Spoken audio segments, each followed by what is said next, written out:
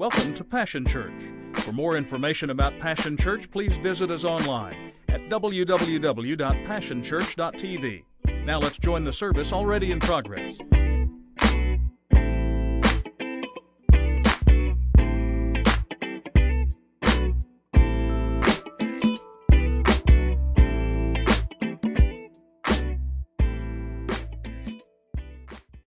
About to wrap it up. I'm doing my best next week to wrap it up. I just need to tell y'all where I'm kind of at on this thing. I'm kind of all messed up.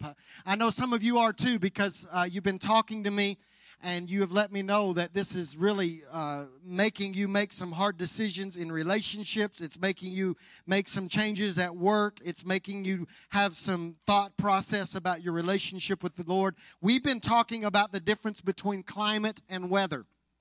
And often we confuse weather with climate. Many of us experience different degrees of weather in our life. There are storms that roll in. There are good seasons and bad seasons. That's weather. What we've discussed and determined is that climate dictates weather. And so you can complain about weather all you want to, but until you are willing to actually address the climate of your life, the climate of the decisions you make, the climate of how you conduct business, the climate of your relationship. You can rail against weather all you want to, but weather is never going to change until you first address climate. I'm already preaching, didn't mean to. In other words, you can live in Oklahoma all your life and rail against tornadoes and rail against hot weather and droughts, but the issue is most likely that's never going to change because of climate. We will go through seasons where there won't be 100-degree days. How many of you know we're in a great season right now?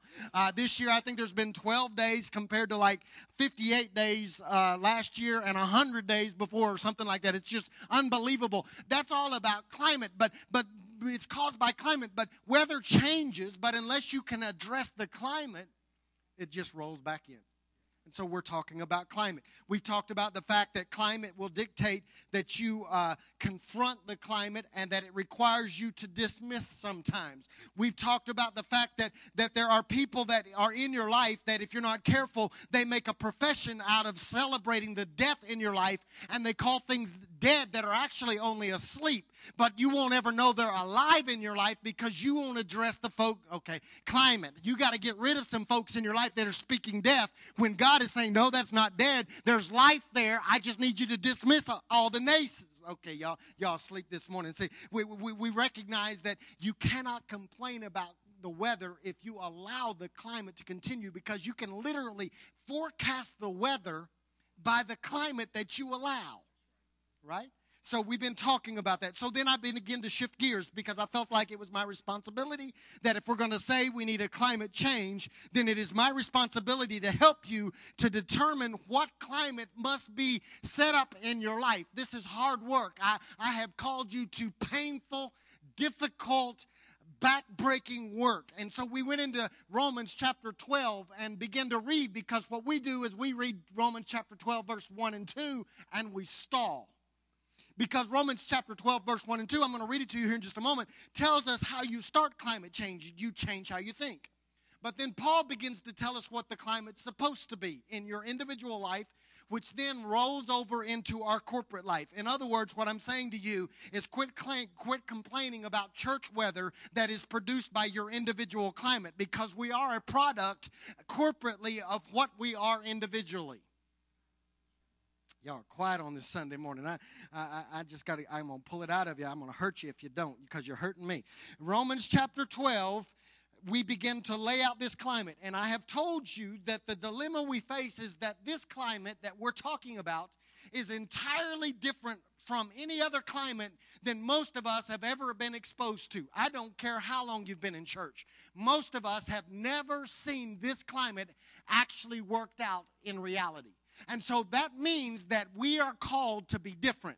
Passion folks are supposed to be different. You're not run-of-the-mill Christians. You're not just like every other Christian.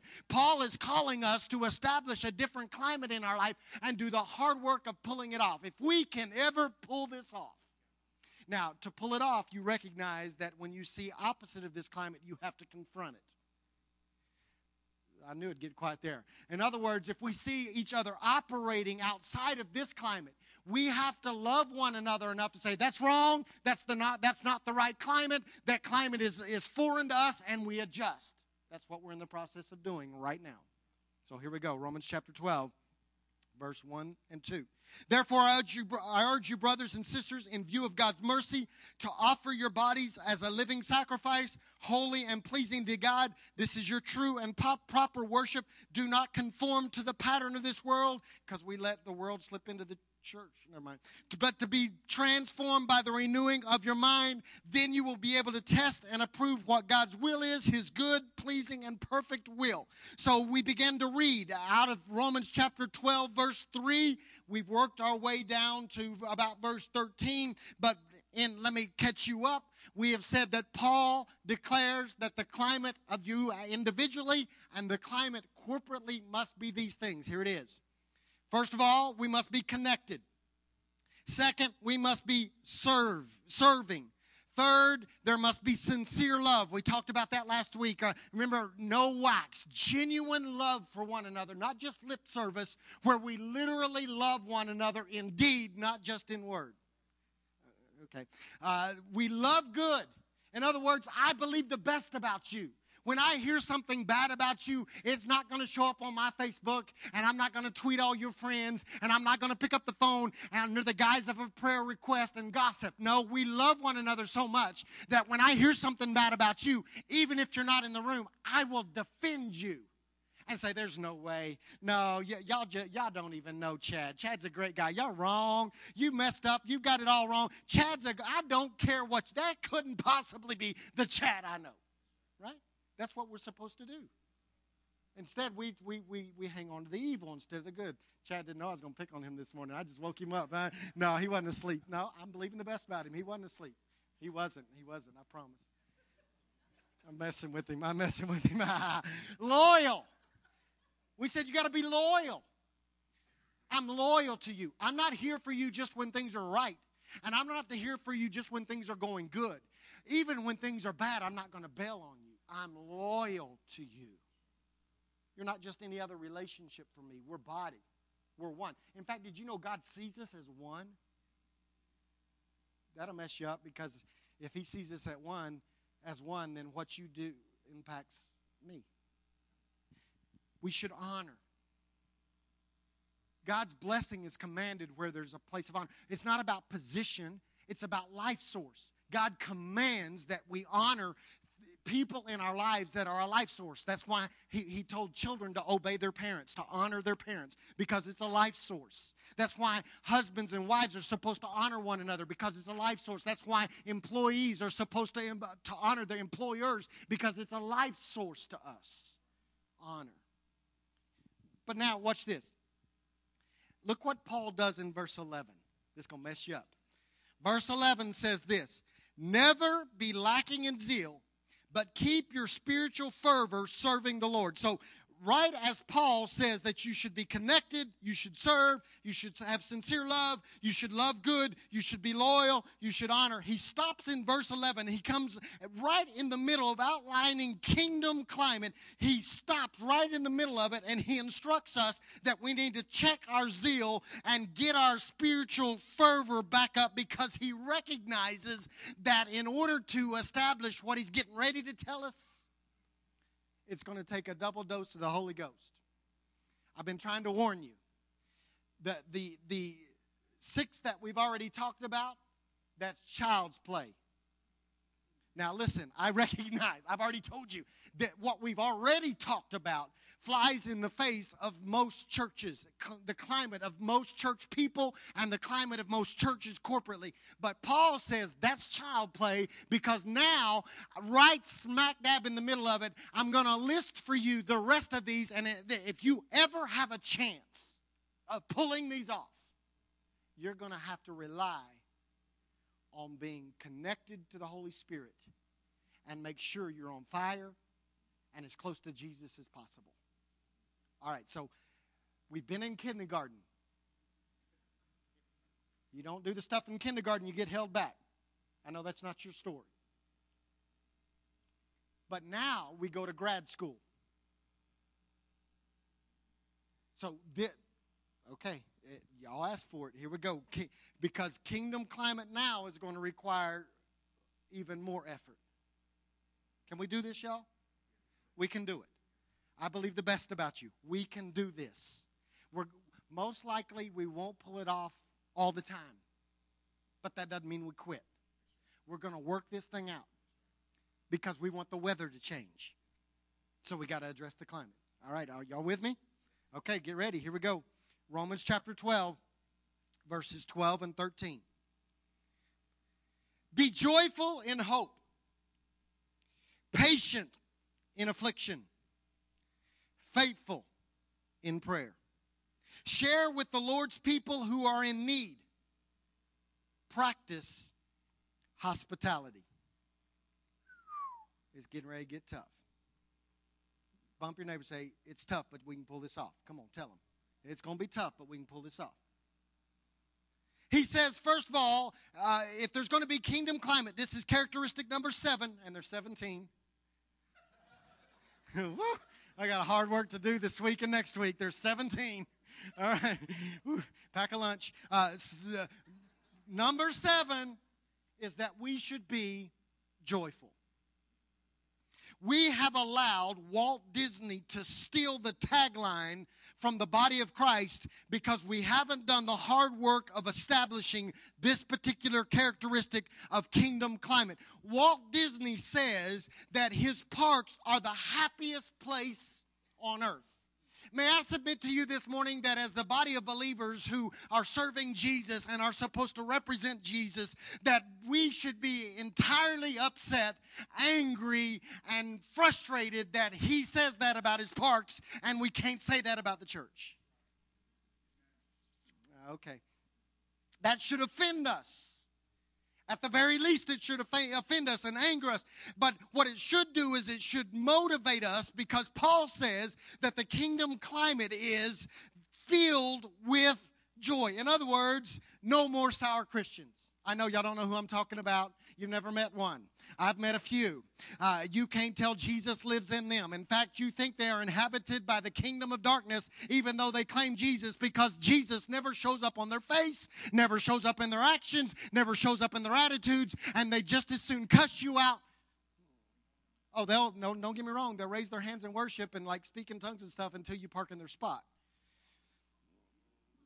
Okay, y'all that went over huge. But Paul is saying to us that if we are going to establish kingdom climate, then our countenance should testify of God's goodness.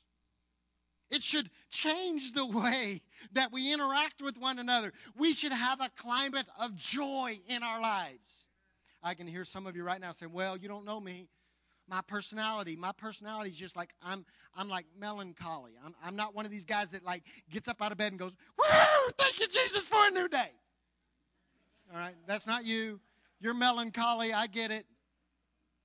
But do you understand that if you're melancholy and you encounter Jesus, that if you lay blame to my personality type is not one of joy, then in fact what you're saying is that your personality is stronger than God. Because if you're going to establish kingdom climate, although you may never get out of bed and jump up and down and spin and shout and brush your teeth and yell all at the same time, the truth is that God is greater than your personality, and you can have a climate of joy so that you're not like unbearable to live with until after like 10 a.m. and had 19 cups of coffee. Right? His power should overtake and override our personality, because if joy is a gift from God, then it should be evident in how we live our life. In fact, Psalm 45:7 says this: you love righteousness and hate wickedness. How many of you would testify that you love righteousness and hate wickedness? Okay, 8 of you. Okay. He goes on and he says, therefore God, your God, listen to this, has set you above your companions by anointing you with the oil of joy. Do you recognize what he's saying? Do you comprehend what he's saying right there? He is saying that as a believer, as somebody that loves the righteousness of God and hates evil, do you recognize that he is saying you are literally anointed with joy? That's a game changer. That means whether you feel good or you feel bad, circumstances and situations don't impact your joy level because you are literally anointed with joy. Wow. It doesn't depend on my mood. It doesn't depend on my situation. It doesn't depend on my employer. It doesn't depend on my job. It doesn't depend on my kids. It doesn't depend on my spouse. It doesn't depend on whether my car will start. It doesn't depend on whether my dog actually goes outside when he's supposed to. My level of joy is totally dependent on the power of God. That's a game changer. Joy should become obvious in our interaction with one another. What if you don't understand? They got on my last nerve. Doesn't matter. You're anointed with joy. That means that I'm anointed with joy in here. Here's a game changer, climate changer. I'm anointed with joy when I'm out of here. So that when I go to work, I don't treat the people at work any less than I treat the people when I come to worship on Sunday. We're anointed with joy. It should be obvious in our response during worship. How can we come to church anointed with joy? Not just when you get to church. You actually were anointed with joy when you got up this morning. Walk in here and people try to lead us into the presence of God and we look like we hate God. Anointed with joy. It should determine how we respond in worship. It should determine how we respond to the Word. Even when the Word hurts, I can still have joy of the fact that God loves me so much that He's willing to even correct me. Okay, joy. Joy. Joy is our strength. Some of us are weak because we have no joy. It's our strength. Paul knew that a joyful climate produces strength. He understood that it is our joy that makes us contagious. And so you have a choice. You can either share sadness or you can share joy. Can I tell you, you'll draw more people if you share joy? Joy separates us from every other climate. In fact, let me show you something. I'd never seen this before. I need you to see this because I think it speaks to the church climate that we try to create. Did you know that the climate of joy reveals whether God is here or not? It does. Well, I don't believe that. He's here because we got good praise and worship. He's here. No. Hang on. 1 Chronicles chapter 16, verse 27 says this: Splendor and majesty are before him. Strength and joy are in his dwelling place.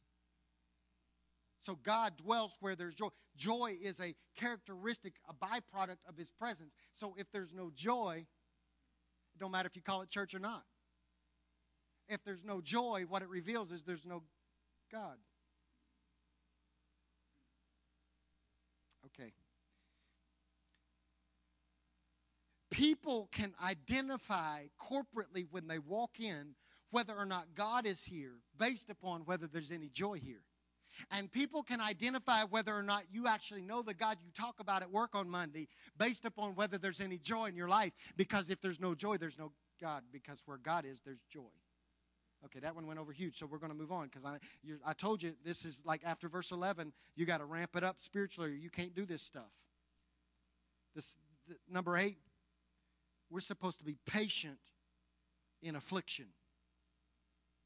Now, a couple things I need to help you with here. I recognize that in a very real way, Paul is talking about what we've talked about, that as a believer, there are going to be moments in your life where you're going to go through pain. That's why this year alone, we've talked about developing a pain perspective, what to take away from pain and how to navigate pain. That's why this year alone, we've talked about how to live through a season of nothing so that you can navigate those times. I recognize that Paul is saying to us, when you're individually going through affliction, you've got to know how to navigate it. You've got to be patient in it. But I also want to remind you that in this passage, Paul is literally teaching us how to deal with each other. Okay.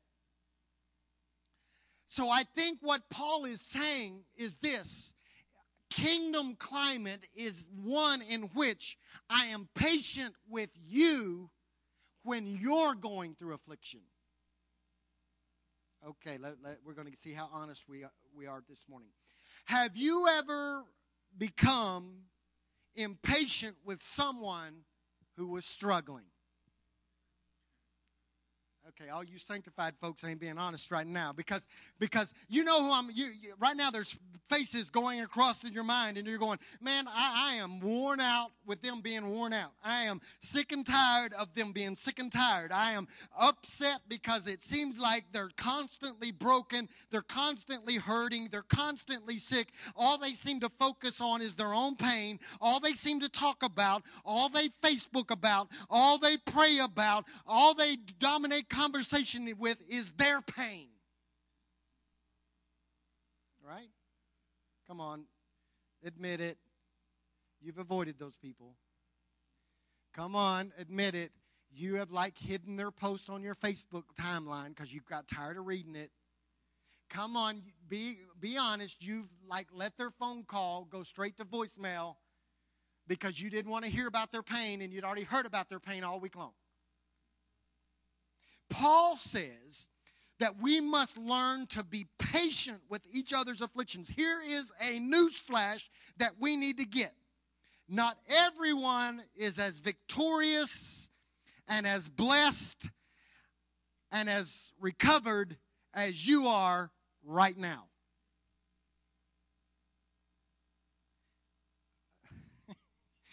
There are some people around you that are literally struggling and fighting for their life. And I'm thankful this morning that God has brought you through and brought you out.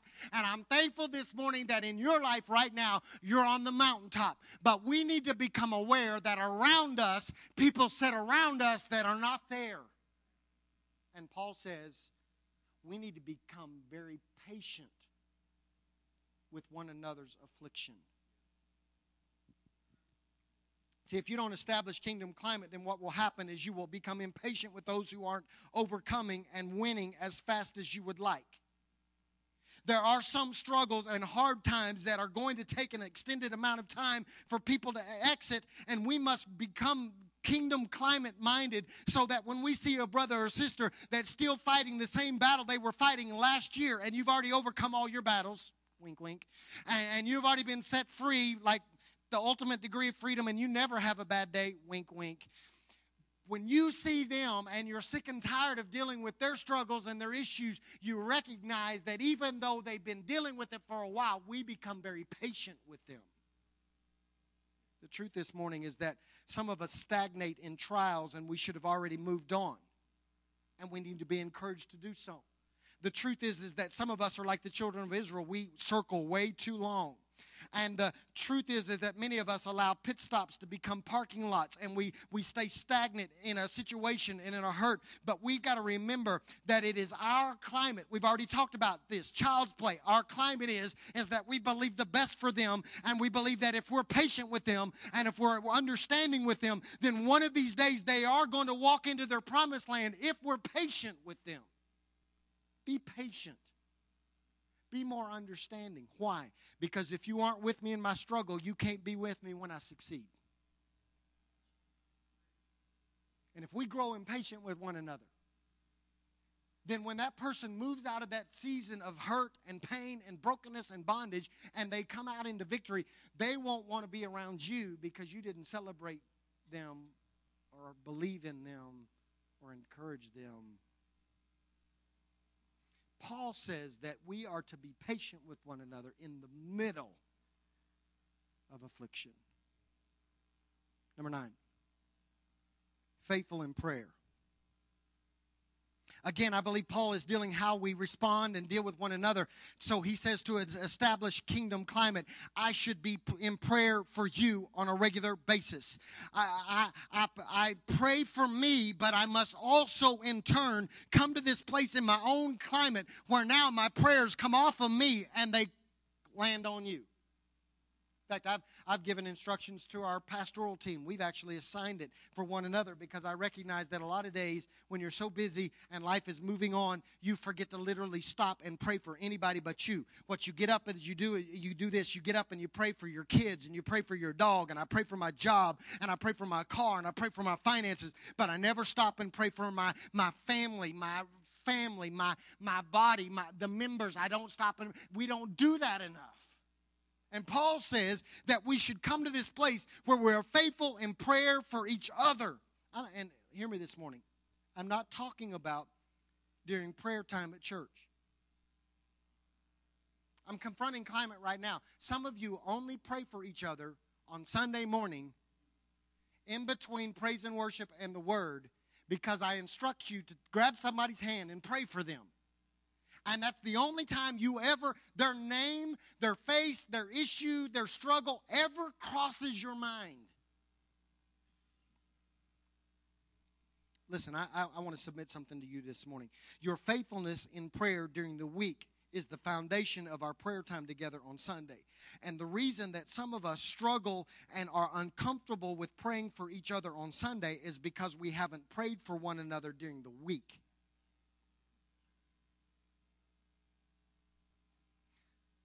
Hard work. So let me tell you what I'm challenging you to do. You're going to get it on your drive card this morning. I am encouraging you to allow the Holy Spirit to talk to you, to build a prayer list for you concerning others in the body. Just 3. Only 3. Because if we add more than that, you don't pray for any of them because you get overwhelmed. I'm asking you to allow the Holy Spirit to speak to you. And it may not be the people you're sitting next to right now. It may be that the Holy Spirit leads you to somebody in the body. You don't even know their name, and you have to actually go up and introduce yourself and say, hey, my name is Steve, and I feel like the Holy Spirit's leading me to pray for you. Can you tell me your name? Don't be offended by that if they do that, because you just recruited a prayer partner. You ought to be like filled with joy. Joy. Oh, okay.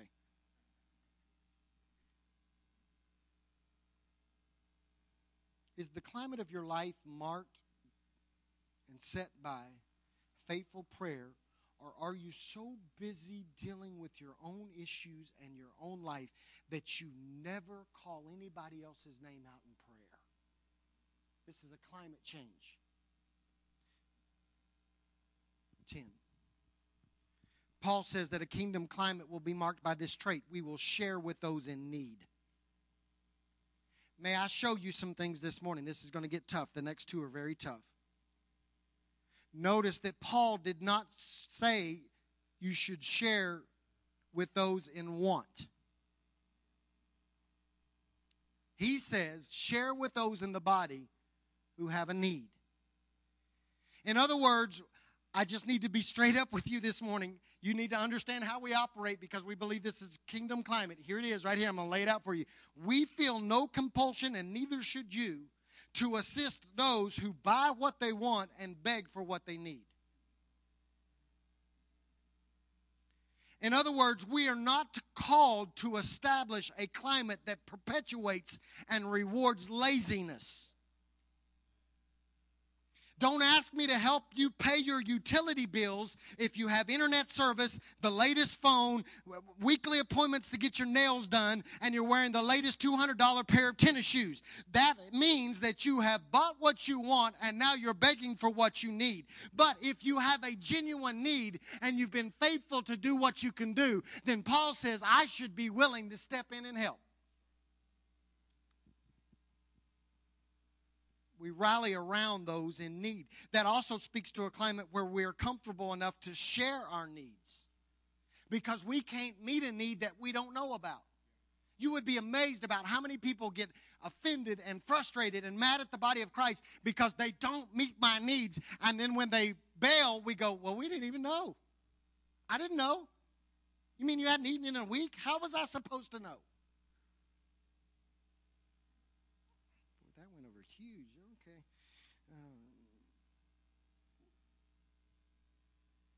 We rally to people, to family members, body members in need. In other words, we don't use up everything that we have on ourselves. We look for those who are in need and we respond. So here's my question to you this morning. Whose need have you met lately? Here's another one. Why do you think you have extra? So you can waste it on you? No. It's like the pigs at the trough.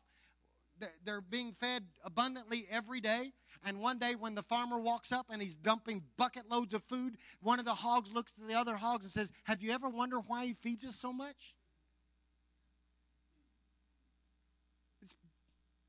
It's so they can share what they have. Bacon. That's like kingdom climate. Bacon. Okay, just gonna make sure.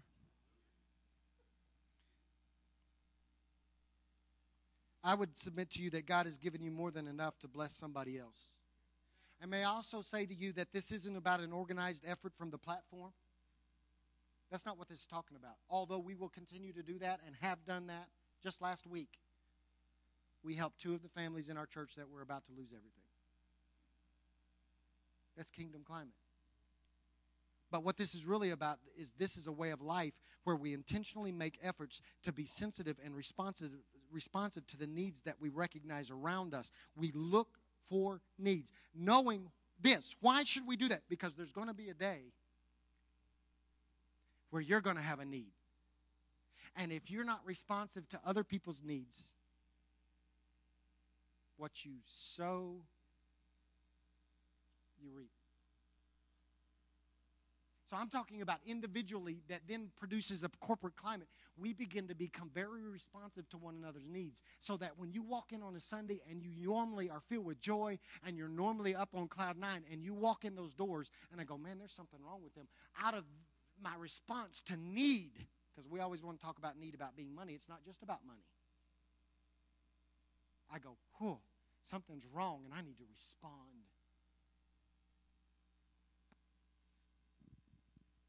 I told you this was going to get harder. Number 11. Paul says that one of the kingdom characteristics, kingdom climate characteristics, is hospitality. This requires a climate change.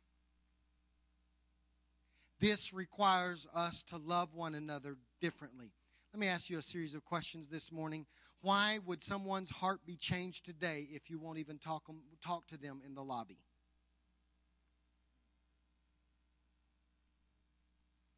Your willingness to produce a climate of hospitality is the key to softening and preparing someone's heart for change. That means when we arrive together corporately on Sunday morning, we cannot walk in here lazy, and we cannot walk in here uninterested, and we cannot walk in here so consumed with our own needs that we pay no attention to anybody else.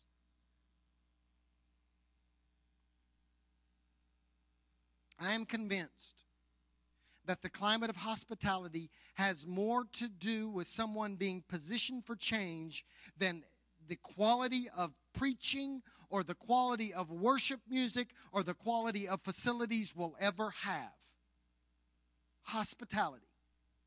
Why? Because if we aren't friendly, it literally preaches louder and more effectively than I will ever be able to preach. And if we aren't friendly, it literally unpreaches the message. Well, they set my chair. Move! Your name's not on that chair. Well, they cut in front of me for coffee, so I had to tell them, and it was the last pump of coffee. Go to McDonald's. They're giving it away for free. It's terrible, but go because they're giving it away for free. There's a reason they're giving it away for free. How you look at someone in the parking lot or the lobby may be the difference between them being touched by God or not. Lack of hospitality undermines worship because how can you love a God you haven't seen and treat your brother badly when you've seen your brother in the flesh, but now you want to come in here and say, oh, hey, yeah. And they're going, man, they were hateful to me in the parking lot. And they go, why would I want what you've got? And why would I worship who you worship if you're hateful?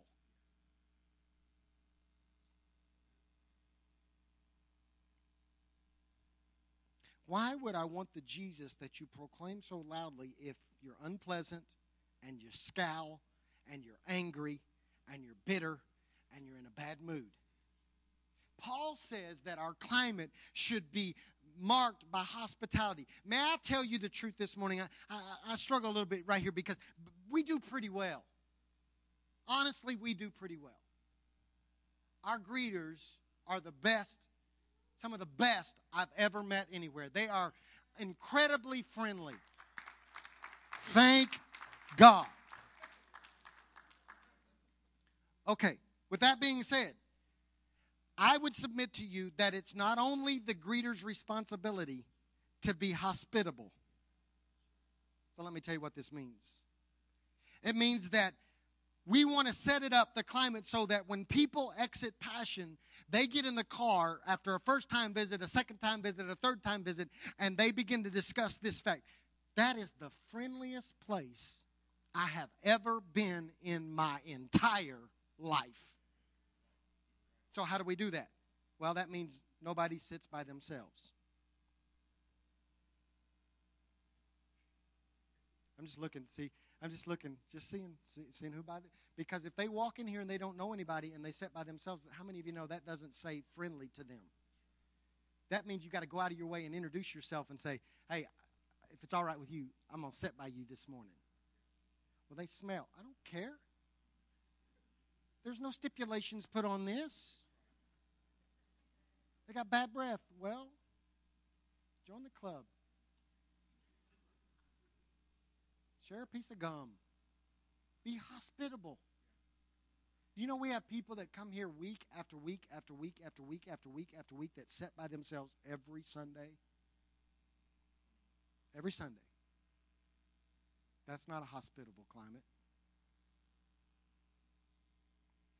That means that when people walk in and it looks like they don't know where to go and they don't know how to deal with their children, where am I supposed to take my children? I don't understand the building layout. I've never been in here before. We don't wait on ushers and greeters and kid personnel to come and get them. We go out of our way and we don't just point. We walk.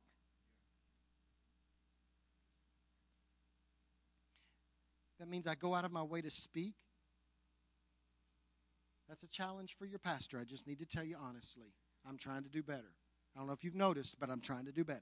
I'm so task-oriented, and some of you are too, that I get so focused on the task that I forget that it's better when there's people here. Just being honest. I'm not trying to be rude when I walk by you and don't say anything. I'm trying to do better because I want kingdom climate. It means we touch. Because there are folks in this room that have gone all week long with nobody even doing this. All week long. In fact, the truth be told, there are some of you, the only touch you get all week is in anger.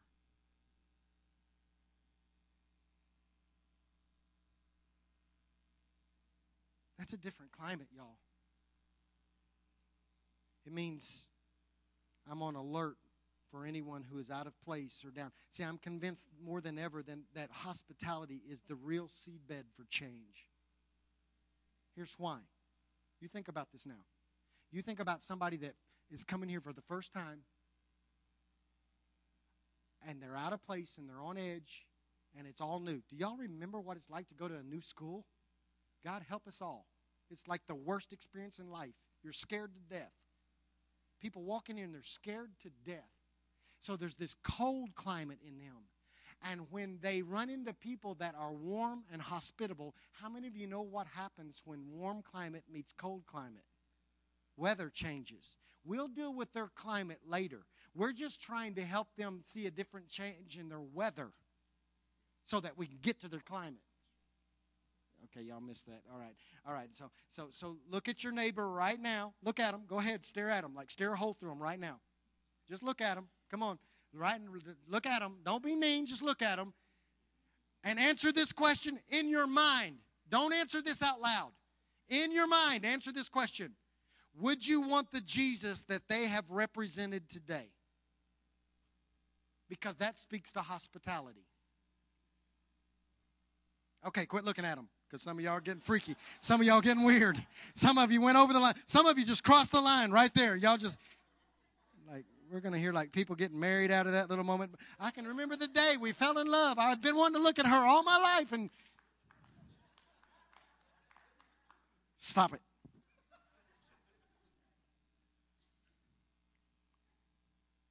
Here it is. Listen very carefully. I'll get out of your way.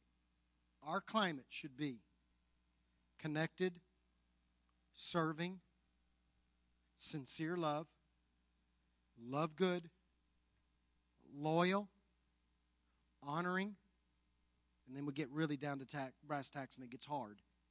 Joyful, patient in affliction, faithful in prayer. We should be sharers, and we should be hospitable. That is stinking hard work. Hard work. But it's what we're called to. So here we go. Here we go. This is how we've ended every week. I'm going to end it right now. It's going to be painful, but I want you to answer these questions in your own mind.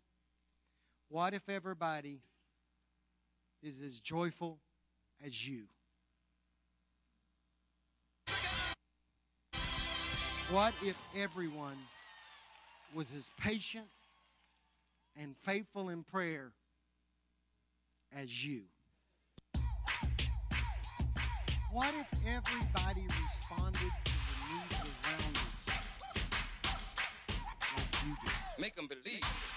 Today, it's hard to tell who's a real believer. If you really stand up and let me see ya, there's your voice one time for the Savior. What if everybody was as hospitable as you? That's kingdom climate. That's what I'm calling us to. Because I will say this one more time and then I'll shut up. If we build that, we don't have to worry about whether our church will grow or not. Because that is so different from every other organization, church or not, that we will stand out and we'll have to fight them off with a stick. Because this is the climate people long for and can't seem to find. Father, this morning I pray that you would confront us to recognize that the first few things that we talked about are child's play. That's kindergarten. And I pray that we would continue to be faithful in trying to establish that and build that. But I also recognize this morning that you're calling us to greater levels of work and greater levels of change. And so, Father, this morning we just take a moment and I ask you to reinvigorate, revive, refresh, empower us by the power of your Holy Spirit. We cannot pull this off on our own. Without your anointing, without your unction, without you confronting things in our own personal life that we need to change regarding our climate, we will never be able to pull off the rest of this. So, Father, I pray that even though it's hard work, and even though I recognize that it requires participation on my part, and it makes choices become apparent that I've got to make about my joy level, about my patience level, about my prayer life, about my hospitality level, about my willingness to share. God, I recognize that it's going to confront all that. I pray that you would empower each person under the sound of my voice to do this kind of hard work. We desperately want to see people's lives changed. That's what our desire is. God, if we don't want that, then we're just marking time anyway, and this is nothing more than a spiritual pep rally. God, that's not the desire of our heart. I attest to the fact that we desire to see people's lives changed forever. But we recognize that if our climate does not change, if we don't line up with kingdom climate, the chances of them experiencing the change we so desire to see is diminished and left to chance. So God, I pray that each of us would do a hard inventory of our life this morning. and we would begin to assess our own personal individual lives, because we recognize that we are corporately what we are individually. And I refuse to rail against a church weather pattern that I produce because of the individual climate of my life. And so, God, I ask you, please knit our hearts together as a corporate body. Help us as a family to do this kind of hard work. It's backbreaking. There's going to be days where we grow weary, and we don't really want to do this because it's easier to just be comfortable, and it's easier to just slide into what we know. But God, I confront that attitude, and I confront that spirit in the name of Jesus, and I ask that we shake that off, and instead we follow the instructions of Paul, and we fight for a new climate. We fight for a new climate. God, I pray that this would be the most joyful place on the entire planet.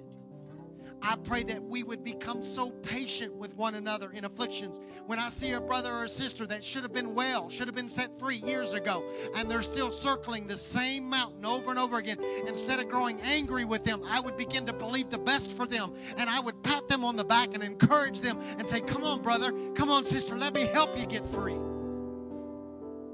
God, I pray that you would develop a prayer list in our life for people in this body.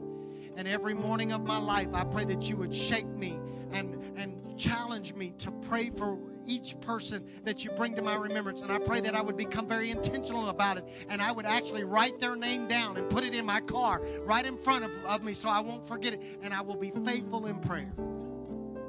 And God, I pray that you'd help me to become very responsive to the needs of people around me.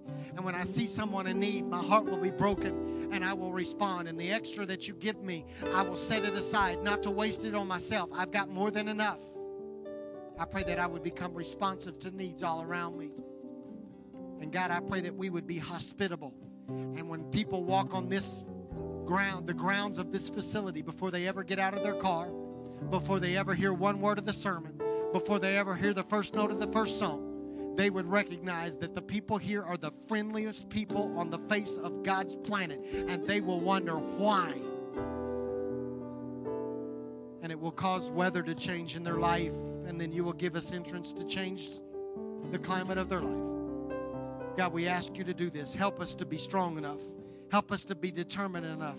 Help us to confront the climate when it doesn't line up with this. I ask you to do this. I'm desperate for you to do this. And everybody that believes that it can happen, would you just say a big, hearty, loud amen this morning and believe with me for that climate change in this house? Amen, amen.